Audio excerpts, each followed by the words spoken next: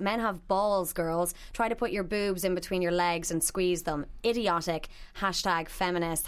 #woman spreading. So again, this is kind of back to the anatomy of it. And I think it is worth mentioning that men do have balls. So I would say, what I would say to that though is Most of them. Hello and welcome to Girls with Goals. I'm Niamh Maher and I'm delighted to welcome my guest panellist this week. I've finally dragged her into studio. Our very own editor of Her.ie, Gillian Fitzpatrick, joins us, and writer-journalist Taryn De Vere as well. A little bit later on for our Spotlight on Sport, I'll be joined by former Olympic high jumper Deirdre Ryan, who gave me some really interesting tips on how to be a successful high jumper. That may or may not involve a stepladder, so that's okay. But first, ladies, you're very welcome to the show. Thank you. Every week we're going to kick things off with a little game to get everyone comfortable. It's called 6 Words or Less, and it's for our readers and our listeners who may not know who you are. So it can be a string of words or it can be a sentence, whichever you're more comfortable with.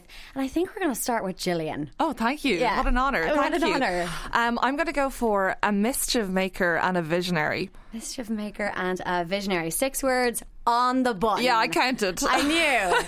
I did. I cross-checked that just in case. Nobody's used the word mischief yet. I think I was going to use the word trouble, but I think that has negative connotations, so I went for mischief instead. Mischief is more fun. Yeah, it is. It's a little bit more fun. Taryn, your 6 words? Okay, I'm going to go with happy, confident, sex positive, flamboyant and fertile. Hey! Okay, she has 5 kids. Yeah, I feel like I need those again. So can you give them to me one more time, okay, please? Confident, happy, sex positive, Yeah. flamboyant and fertile. Nice. That is Gillian's wrecking the place already. She's like 5 minutes in the door and Not even 5 tearing minutes. down the podcast studio. That's going to come out of my wages, right? Yeah, absolutely, 100%. So we are all sitting like ladies, right? Is that a question? I think I'm sitting like a lady. Yeah, I am. We're all sitting like ladies, but we're talking about this because we want to talk today about woman spreading. So it's a phrase that has been trending on Twitter and in particular on Instagram this week. Essentially, women are taking pictures of themselves in a relaxed manner, you could say, with their legs apart, usually on public transport, and it aims to rival manspreading. And the pose is designed to empower women and to allow them to claim their space, essentially. So a lot of this is kind of lighthearted online, and people are kind of taking the piss a little bit. But I don't know, what do you guys think? Do you think it's an important thing to kind of reaffirm that gender conditioning shouldn't happen, or do you think it's all in good fun? I do think it's all in good fun. Yeah, absolutely. What I think is really interesting is this trend. I suppose a spotlight was shone on it because of a dailymail.com article that rounded up all these beautiful celebrities and lovely models and very famous, very wealthy, very, very attractive young women who were manspreading. Yeah. And actually what I liked about it though is that kind of turned on its head a little bit, and suddenly people started to embrace this trend. Not models, not on these beautiful private jets or on a shoot or in their wonderful homes in California, but on, as you say, on public transport, sitting at home. Yeah. I definitely remember when I was growing up, my mum telling me that to sit a certain way, and there was definitely it was called ladylike, and it was perfectly good intentions. But when I think back now, it was very much me rather than my brother. Yeah, being told that that's not ladylike to sit like that. It's that term, isn't it? Ladylike. Absolutely, and other things.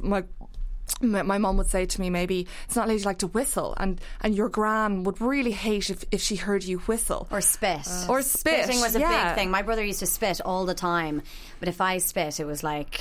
No, 100%.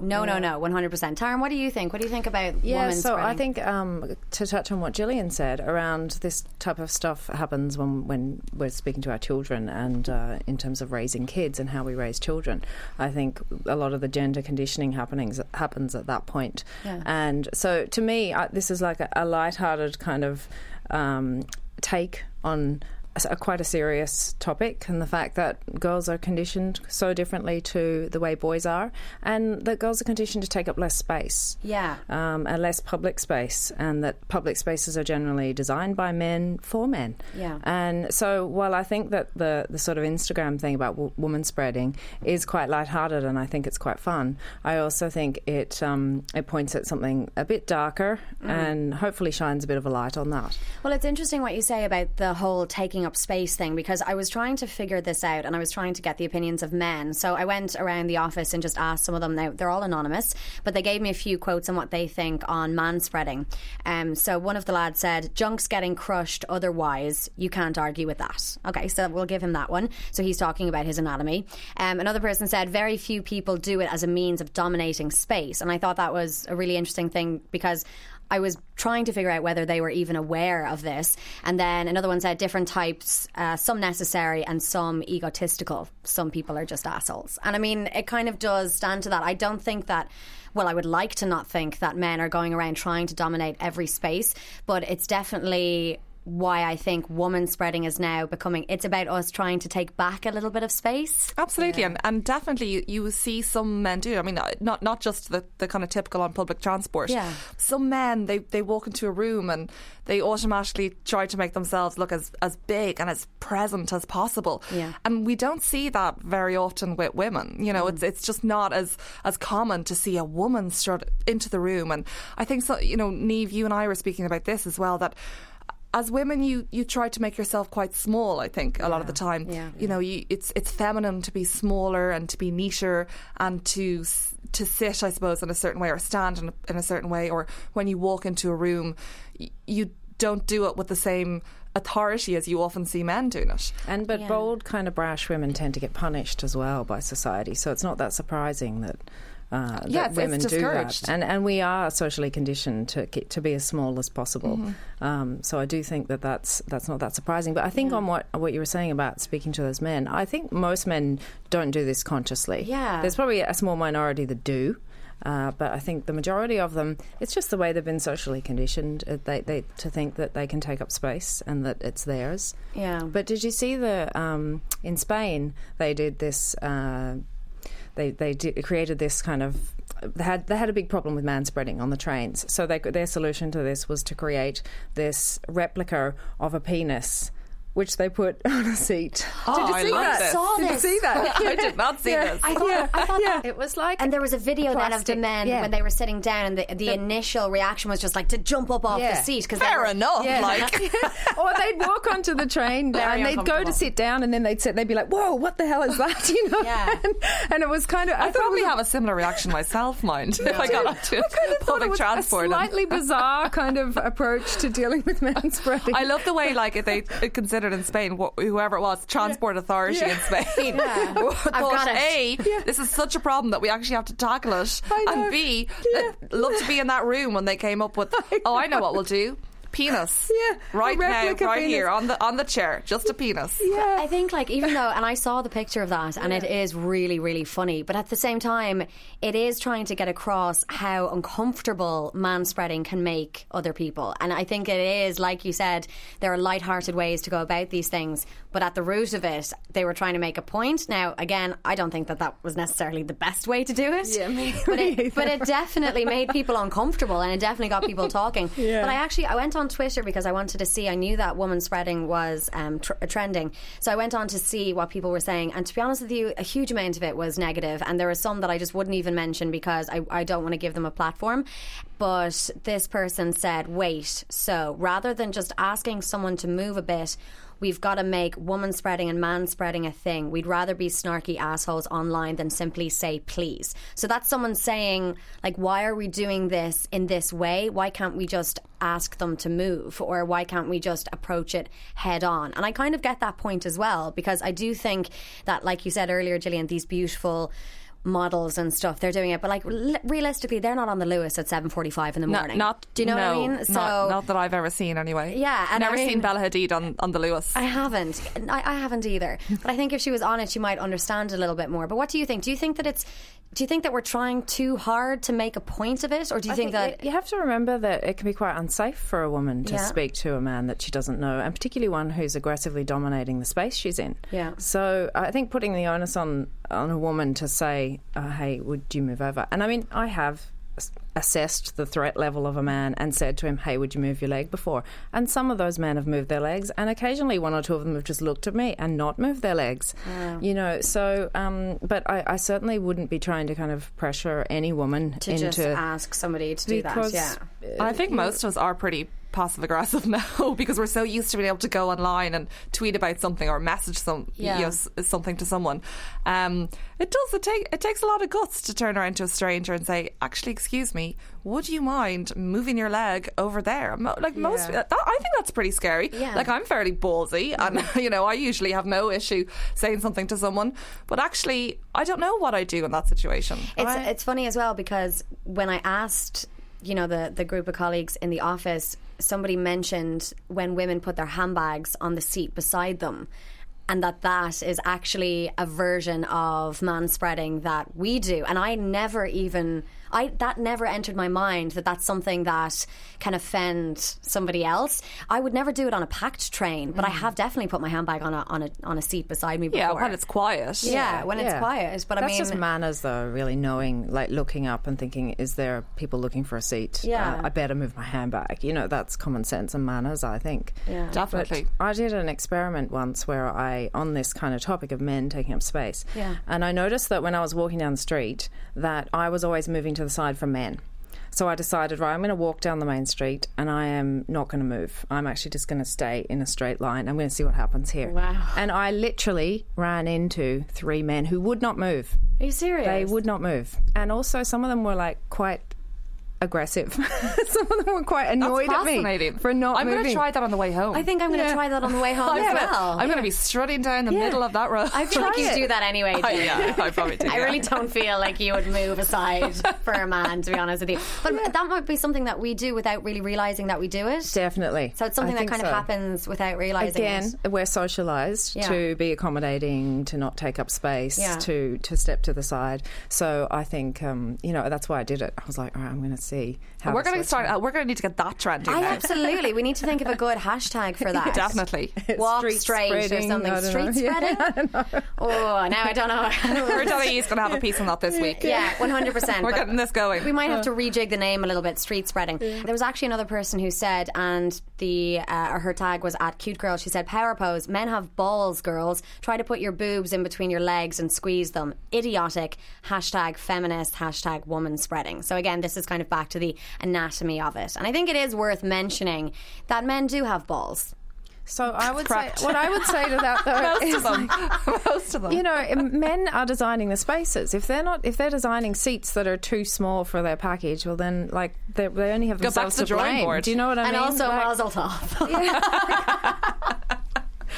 I think it's also kind of like it's manners and common decency as well, isn't it? Definitely. It's like whether you're a man or a woman, not taking up too much space in a public space, being, courteous to the other people around you. Yeah, absolutely. It's just like manners. No, definitely. And one of the comments that you read out there probably made that point, where, saying man or woman taking up that much room is just rude, and it is just rude. But I suppose with this whole movement, it does get us talking, and it makes you think, about how women carry themselves and the expectations we put on ourselves, and just our whole, I suppose, physical presence. And I think that's a really important conversation to have. 100%. Moving on from this, another story about gender equality was in the news this week, and we ran a piece on it on site on her.ie, and the headline reads, "Trinity College changes freshman to fresh in gender equality move." So this was the vice provost. Do I say that right? Is it provost? Yeah. Okay.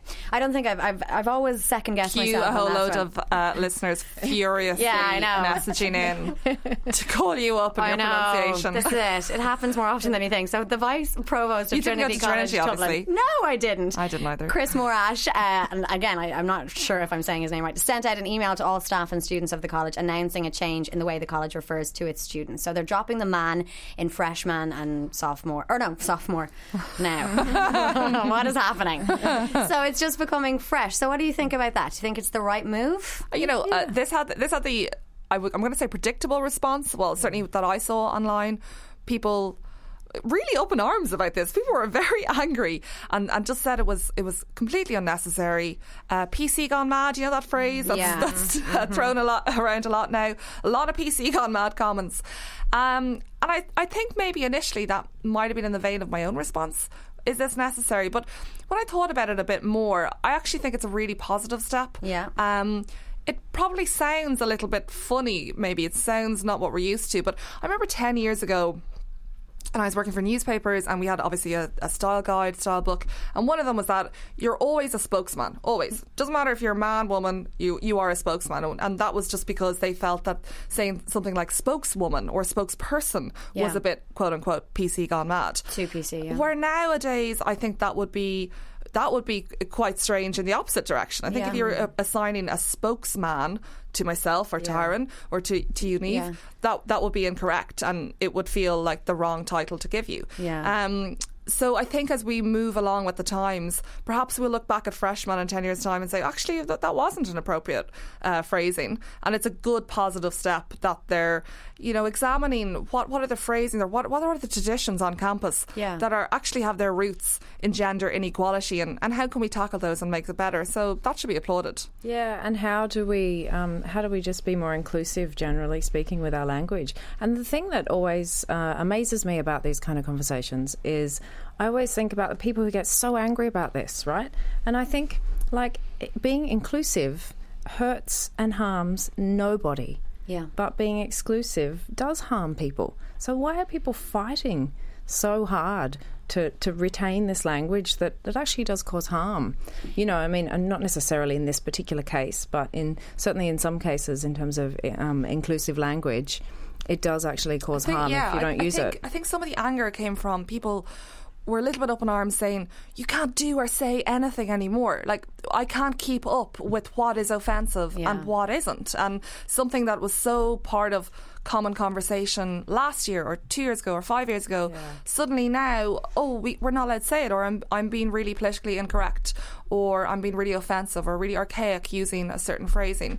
And I think that was probably a lot of the drive behind some of the criticism of this move. What I find kind of interesting about this whole conversation is that what we're speaking about now, and we're all in the media, what we're speaking about now seems to be more about the backlash that comes from these changes, whether they're small or whether they're great. And it almost seems to me like when things like these stories pop up, that the story isn't actually about the change or gender equality. It actually becomes about what people are reacting to it. So that in itself is negating the whole point of what we're trying to do. I mean, it almost feels like Trinity should have just this happened and not necessarily let it become public knowledge. Do you know? Because I don't know, and I think we have to take a little bit of responsibility as well in the media by, I suppose, talking about it here today. But it is the kind of thing in that, what is the actual story that's going on? Is it actually about gender equality, or is it now becoming about the political correctness of it? And trial by Twitter, that's a phrase that we're becoming more familiar with because of the recent sexual assault allegations and sexual inappropriateness, and definitely there are countless examples of the original message being lost amongst all that, and also things snowballing very fast. Yeah, definitely. It's an interesting one. We're going to come back to this. We're actually going to take a quick break now. When we come back, we will be taking a look at our working lives as women. But first, I was delighted to welcome Olympic high jumper Deirdre Ryan to studio earlier in the week. Here's how we got on.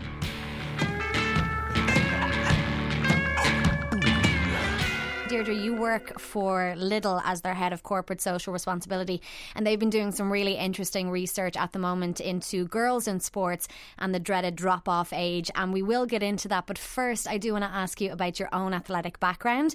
So why the high jump? Well, yeah, I get that question asked quite a lot. Yeah. I was involved in so many sports when I was younger, which is, I think, really good to kind of get a grasp on what sports you like, whether you like team sports, individual sports and so on, in school and in clubs. But I think I was just inspired by the likes of Sonia O'Sullivan and other athletes, so I kind of asked if I could join a local athletics club.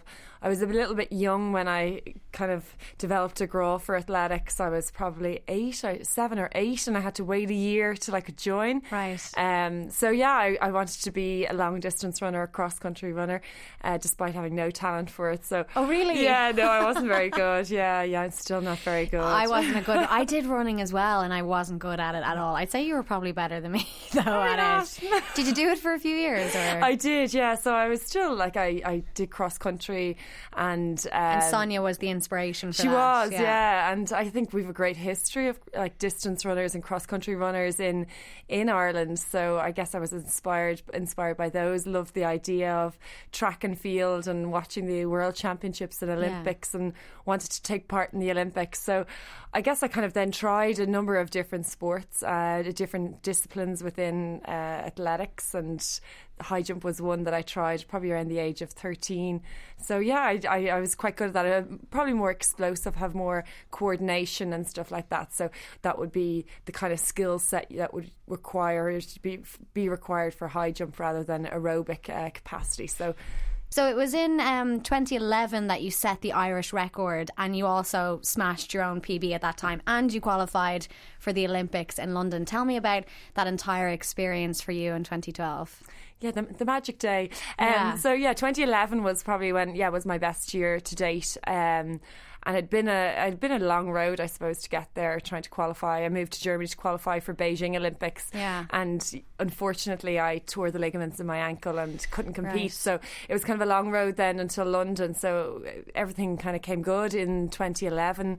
And at the World Championships in Korea when I qualified. So it was that probably one evening where I'd broken my own record, which I'd kind of been breaking since I was a little bit younger, but still it was probably more meaningful in that it was the qualification, the monkey off my back for the Olympics, which had been kind of hanging over me then for the next 4 years. And you still have that record, don't you? I do. And actually it might not last long. There's a really talented girl called Summer Leckie now competing, so she'll probably break that record. But you've had in it the for a coming few years, so that's good. So tell me about the Olympics then. What was that like? I mean, I'd say it's such a surreal experience to go from being an incredibly, obviously, high-performing athlete to then being called an Olympian and having this huge spotlight on you from the media in Ireland as well as everything else. Was that a hard transition, or were you just like ready for it?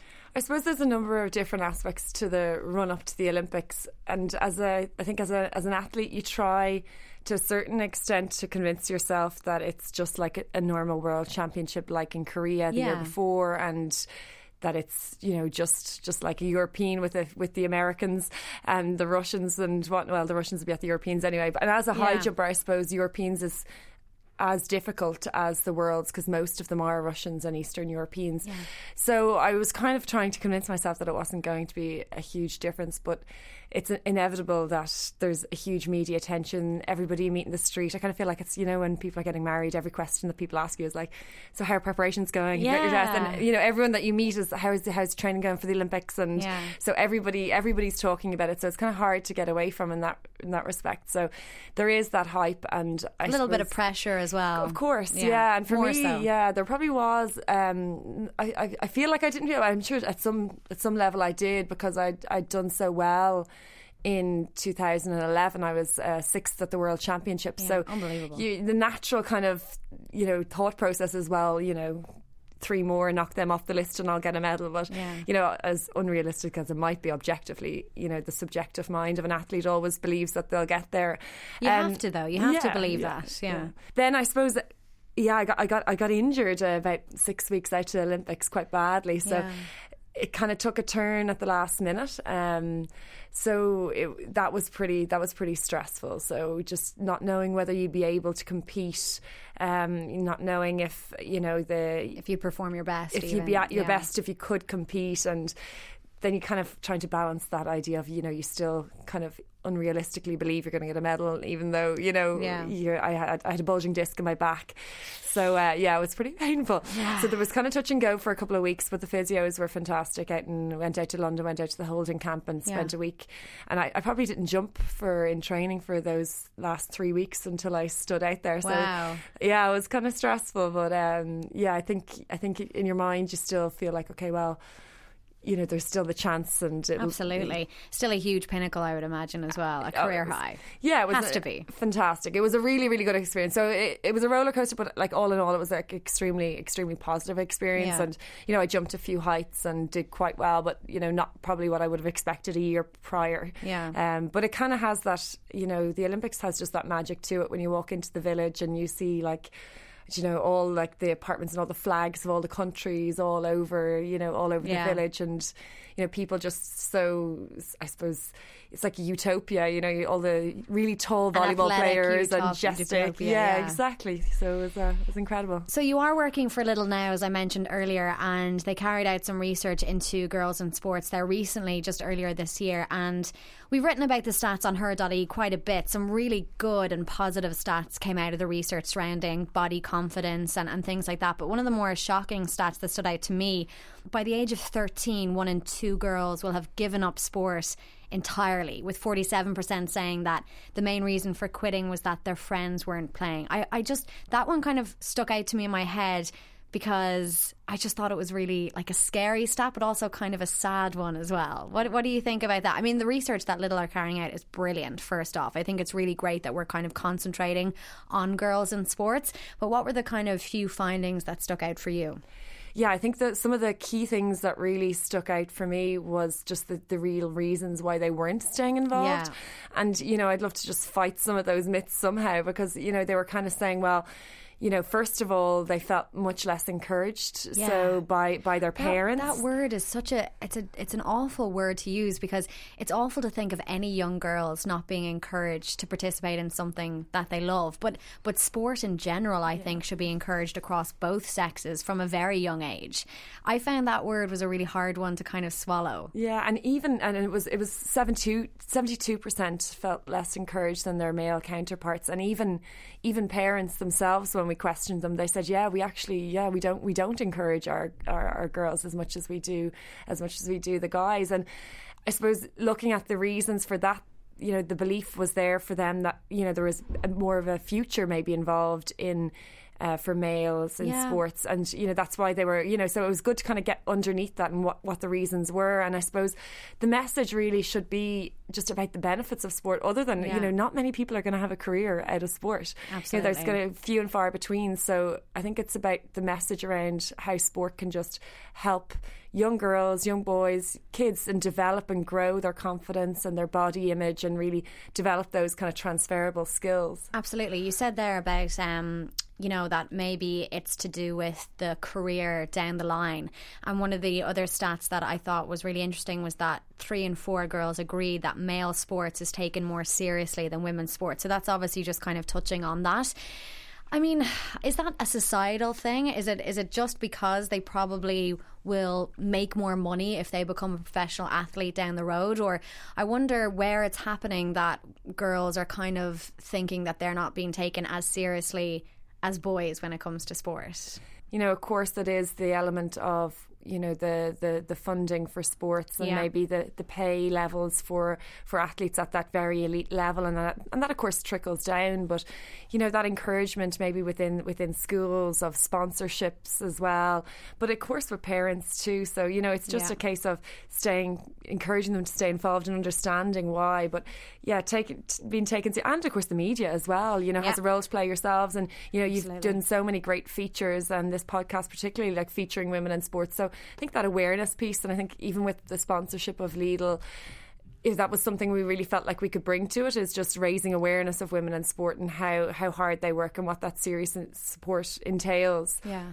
In school as well, some of the interesting stats that came out was about the academic pressure that girls are feeling once they're in secondary school. And I think that's kind of, because I know for me, like I dropped out of my sport when I was about 16, and it was such a shame, but it was around the time when the Leaving Cert was looming, and I was feeling the pressure, and it was also about timing, and also you're a young girl, you're growing up and you've got a lot of hormones raging through you. But I think girls maybe feel a little bit more academic pressure than boys do, or maybe it's just that they're releasing it in a different way. I mean, I don't know how to kind of decipher what that is, but I do think there's a certain point when girls decide to focus more on their academics, which of course is incredibly important, but I think it's about getting that balance that you can continue with your sport while studying and while getting your education. Yeah, there are really two elements to what you say there is, you know, first and foremost, you know, why is it that the pressure is more academic on girls, and secondly, understanding that even though if that is the case, if they do feel like, okay,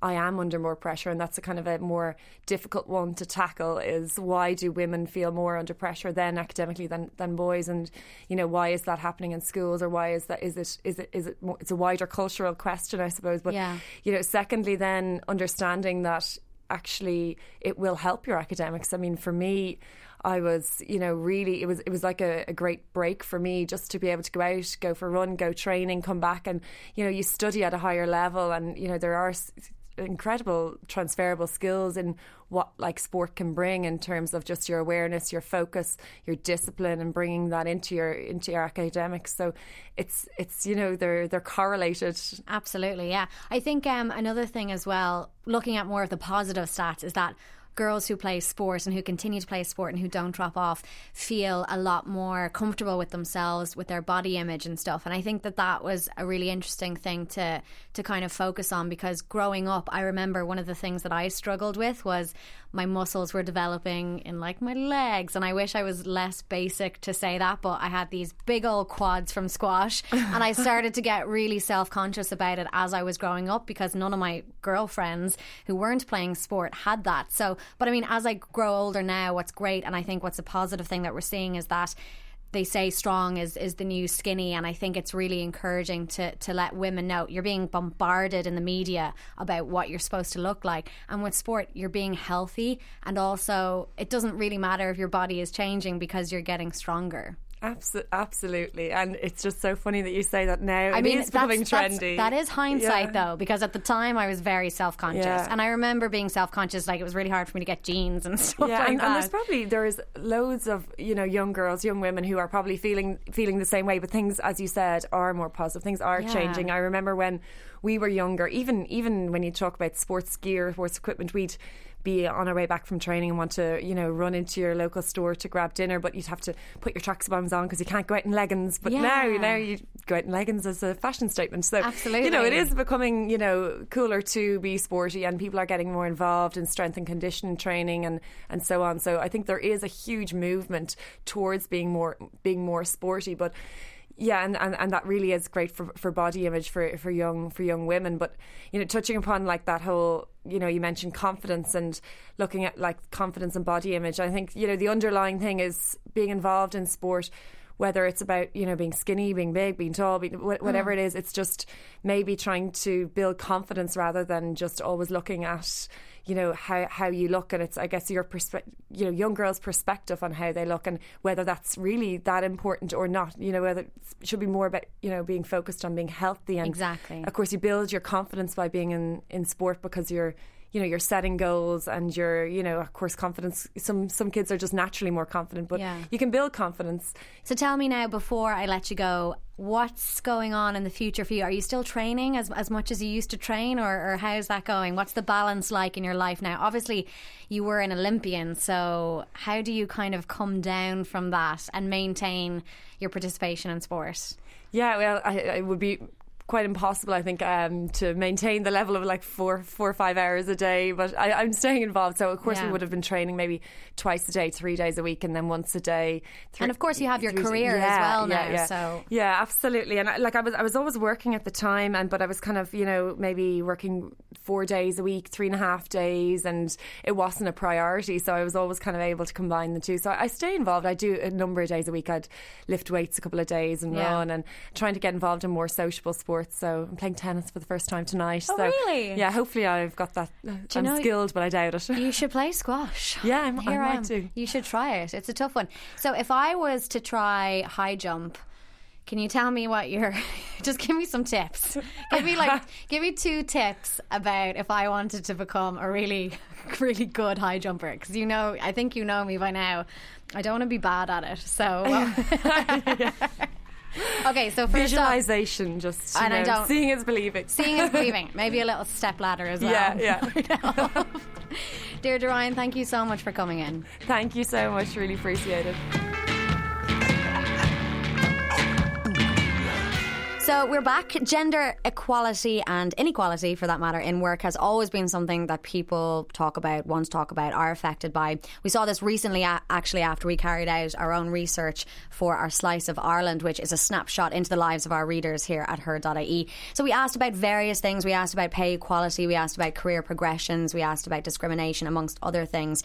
But some of the things that really stuck out to me, we asked how much of an issue, if at all, is gender pay equality in society, and 57% said that it is a big issue, 40% said somewhat of an issue, and 3% said that it was not an issue at all. So I actually found those quite interesting, because they were not 50-50 obviously, but yeah, absolutely. Absolutely fascinating. But I mean, I don't think anyone can deny that it is an issue, because obviously it's there in cold hard facts. We had the day recently in November where that's officially the day that women stop getting paid. So really all of us should just stay at home for the rest of the year, not come in, had a load of duvet days. So we know that, of course, gender pay inequality absolutely does exist. And it's something that I think governments now are becoming more aware of. I know the National Women's Council is doing some great work on it. Obviously, our Slice of Ireland results is, these are questions now that we're asking, that people are asking, and I can see this being a movement that's actually going to gain a lot of traction next year and going forward. I thought the statistics were quite shocking, actually, because it was only 3% of people who didn't think it was a problem. I know. So for me, 97% of women that answered, and what did you say, 15,000 people responded, that are saying that is actually an issue to some degree or another. Sometimes, it's funny, because I think we're in the media as well, and that's almost a whole other conversation about being a woman in the media and kind of certain issues that we've faced along the way. But I do think it's an interesting one, because when we talked about promotion, 25% of the people that we asked said that they felt that they had been overlooked because of their gender when it comes to a promotion. And I mean, I think that that's a really worrying shock, because that's base level, got nothing to do with your performance. It's literally just because you're a woman. And like that, it comes back to career progression, and it comes back to women not only thinking that they can achieve something, but also, do they even feel like they can get anywhere once they're somewhere? Yeah, which is really worrying. Yeah. And we talk a lot about women being pitched against other women. Yeah. And you hear stories of women not championing other women's success. But there's only 2 spots for women around the boardroom table out of 10 or 12. Then you are automatically creating this really competitive environment whereby you do feel like you're up against other women, and maybe you do feel more competitive when you're looking at them instead of championing one another and being supportive.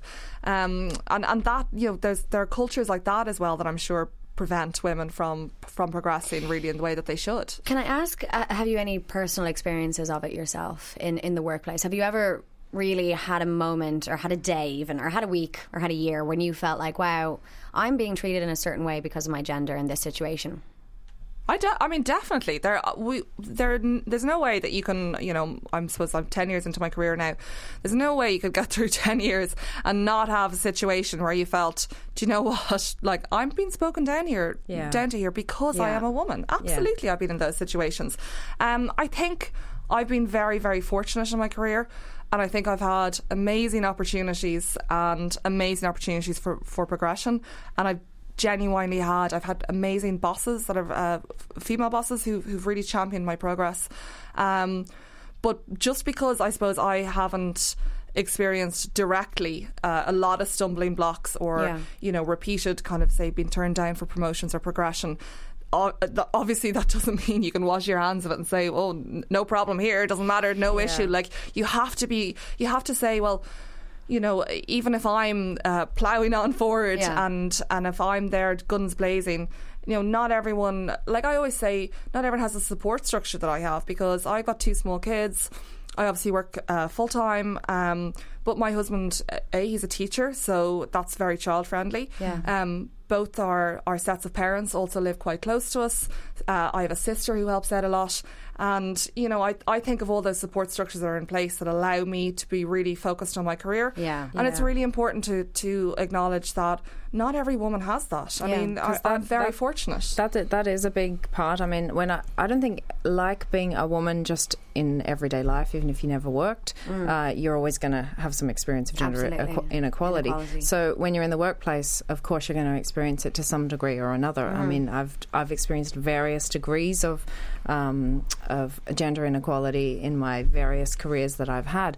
But just on what you're saying, Gillian, in terms of the supports that you have, I mean, I had to leave a managerial position when I was pregnant in order to go off and look after my kids. And at that point, that was my 4th child. So I just had too many children to be able to afford, even in quite a good salary at that point, to be able to continue on. And so I actually just had to leave that, so then that's me going back a few steps. And actually in the place that I used to work in now, there are 4 men now who work in that place. And when I worked in there was 3 women and 3 men.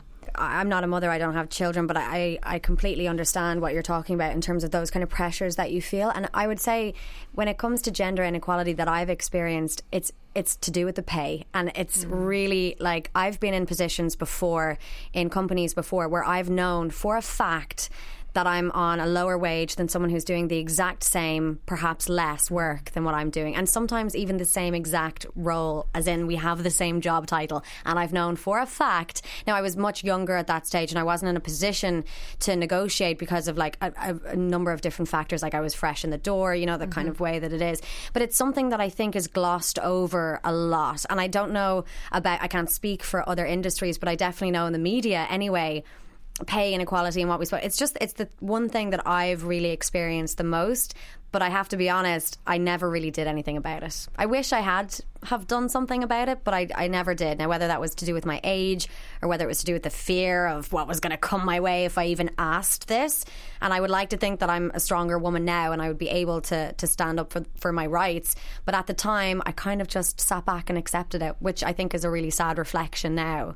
But I mean, is that something I think it's quite common, though. Yeah, I think most women, I think, would feel quite uncomfortable about going. I mean, I don't speak for all women, obviously, but I'm thinking of the women that I know, and I think most people would feel quite uncomfortable about going to their boss and saying, hey, I know that you're paying Brian, who does the same job as me, more. Why? We should say that, you know? Like, I mean, I didn't, but I kind of wish I did. Like, if you definitely know that Bob's your uncle is getting more money than you and you're on the same you're doing the same. We also know role. that we're in a situation where really it's an employer's market, and we know that there are like 100 people outside the door who want our job. Yeah. And we that know was a big fear as well. Yeah, and you know that like it mightn't take much for them to be able to get rid of you. Yeah. And therefore, if you're seeming a bit pesky or something, you know, there's so many factors why everyone is replaceable. But it's interesting, you know, and I've done lots of interviews, I suppose, I've interviewed people for different roles, and the one question that will absolutely throw a woman, definitely, or, you know, again, I'm generalising, but I know what you're going to say. This is so interesting. So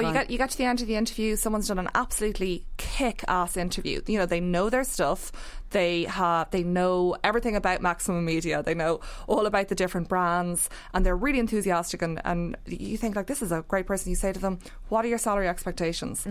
And it makes people, or the makes world a lot of women, the ground opens up and you want to be swallowed. The ground, absolutely. And it's very unusual that you'll get a straight answer. I mean, even if someone came up with a ridiculous number but said it straight out, you know, I suppose you'd welcome that a bit more. How does that compare to the men that you interview? Yeah, so I mean, I've definitely interviewed more women than men, so perhaps it's not an exact like for like comparison. Sure. But without a doubt, any man that I've interviewed has certainly struggled with that question a lot less. It's probably ultimately all of us, men, women, probably we struggle with money matters and salary and putting a worth on yourself and your work and your expertise.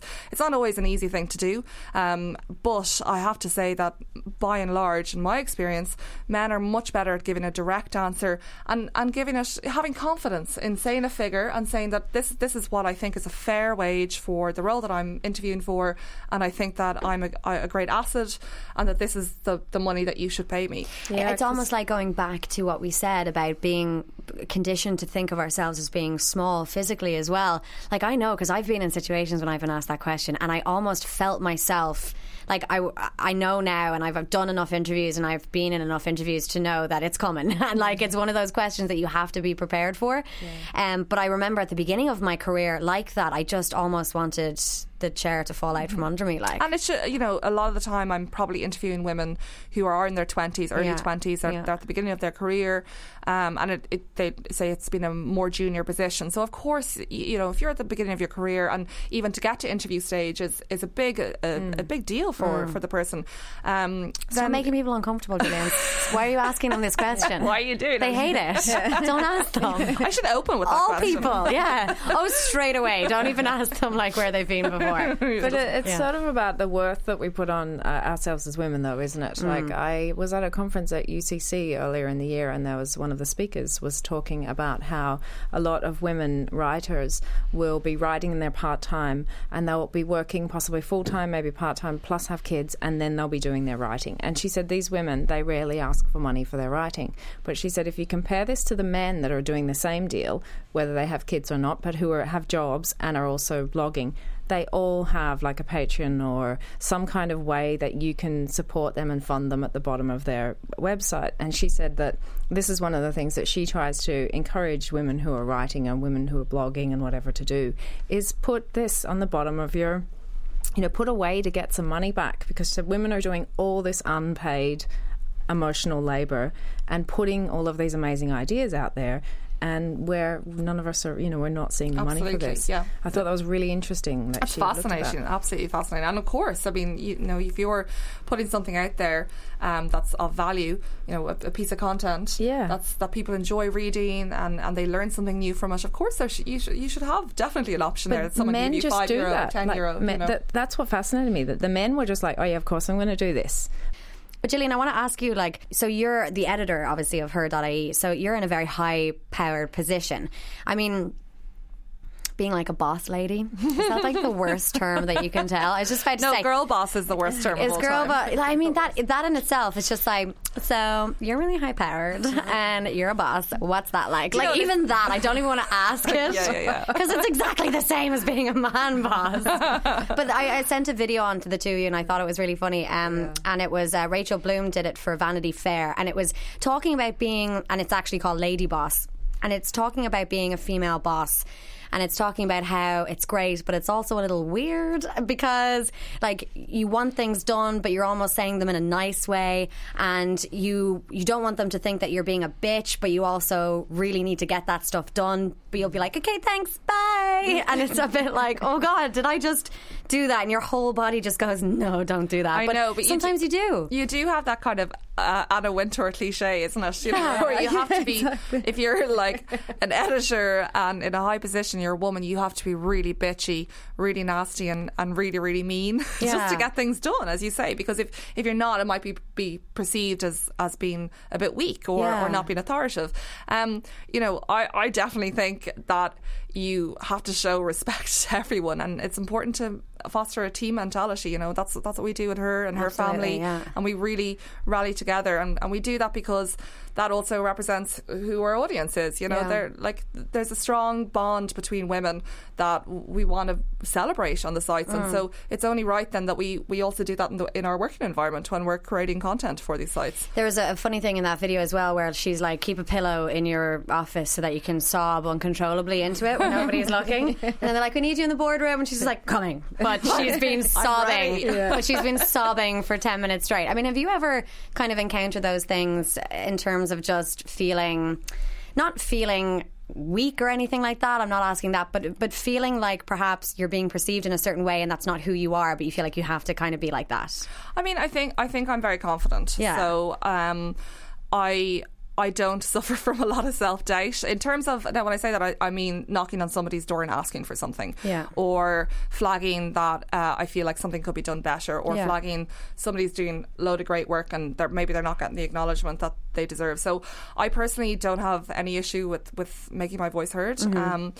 But I mean, of course, everyone has moments, lots of moments of self-doubt. And it's not about gender in this as much, because I do think that obviously men can feel insecurities, and men in high power positions, I'm sure, can. But we're talking about it because we are women, so that's why I would be asking that question. I think there is a bit of a gendered thing, though, because you're perceived differently when you're a woman and you're the boss. Yeah. And like that thing about, you know, you don't want to come across as a bitch. Yeah. You know, I know from when I've been in managerial positions in the past, and I've had to be authoritative, and then I'm like, oh God, do they think that I'm like this awful bitch because I had to like go in and be kind of quite strict with these people about something, and I'm there thinking, I wonder if a man is ever sitting there saying to himself, you know, whatever the equivalent of bitch is, I don't know, they sitting there going to themselves, oh, was I a bit, you know, did I come across a bit harsh? As a woman, you probably over-evaluate a little bit more, you know, that you ask those questions of, was that okay, did I do okay? Sometimes I've scrolled back through WhatsApp messages and been like, what did I say? Was I really rude? Or something like that, when it just, the job needs to get done and sometimes you just have to do it. But honestly, I have, and I don't think that it's a weakness by admitting that. The one thing that I would feel very self-conscious about is crying in the workplace. Well, there's no crying in baseball, so that's been my motto since I was very young. I've never cried in like a workplace environment. I've always done that. I've cried in the car park, I've cried in the bathroom, but if I'm in a meeting with someone, and I've been fired and stuff, but I do think that crying is one of those things that women are very aware of in work situations. I read an interesting thing recently by just talking about crying, and specifically crying in the workplace and women, and you know, it was just a really straight up, crying is an emotion, and it's expressing something, and that really it's nothing to be ashamed of. No. It's a natural response to certain stressful or upsetting circumstances or situations, and that maybe typically a man would respond in a different, maybe more aggressive capacity, or shouting and screaming, or maybe indeed crying, but that there's no shame in it. I personally do everything I can to never cry in the workplace, probably in 10 years of, you know, sometimes really horrible situations, and you know, sometimes like we've all made massive mistakes as well, and you know, and getting called up on it, and rightly so, being reprimanded for something that you've done is so deeply upsetting. And there probably have only been a handful of occasions when I've ever cried in the workplace, and as you say, Niamh, in the bathroom, and then it's like, right, bit of foundation back on, mascara, I've been, like, and get back out crumpled there in the car park, like completely on my own, like. But no, and I do think that it is really important what you said, to say that it is nothing to be shameful of. It is an emotion. We all experience it. I know that from my own experiences, I've always had it as a bit of a rule. But again, it comes back to the way that we perceive ourselves and the way that we perceive our own sense of weakness. But it's society's expectations on us as well. And I don't think we can blame ourselves. We're going to be kind of a bit more like robotic, and that we don't have actual emotions or feelings. When actually, I think the best people I've ever worked for, or the best, and I've had so many jobs, like I think about 30 different jobs or something, were the people actually who were really quite in touch with their emotions, whether they were women or men, who would come in and say, look, I've had a really tough night because my new baby kept me up all night and I'm just feeling a bit stressful. Or the woman who would come in and say, I'm premenstrual, warning you all, whatever it is. You know, those people who are really in touch with their feelings, I think, were actually the best people to work for. Yeah.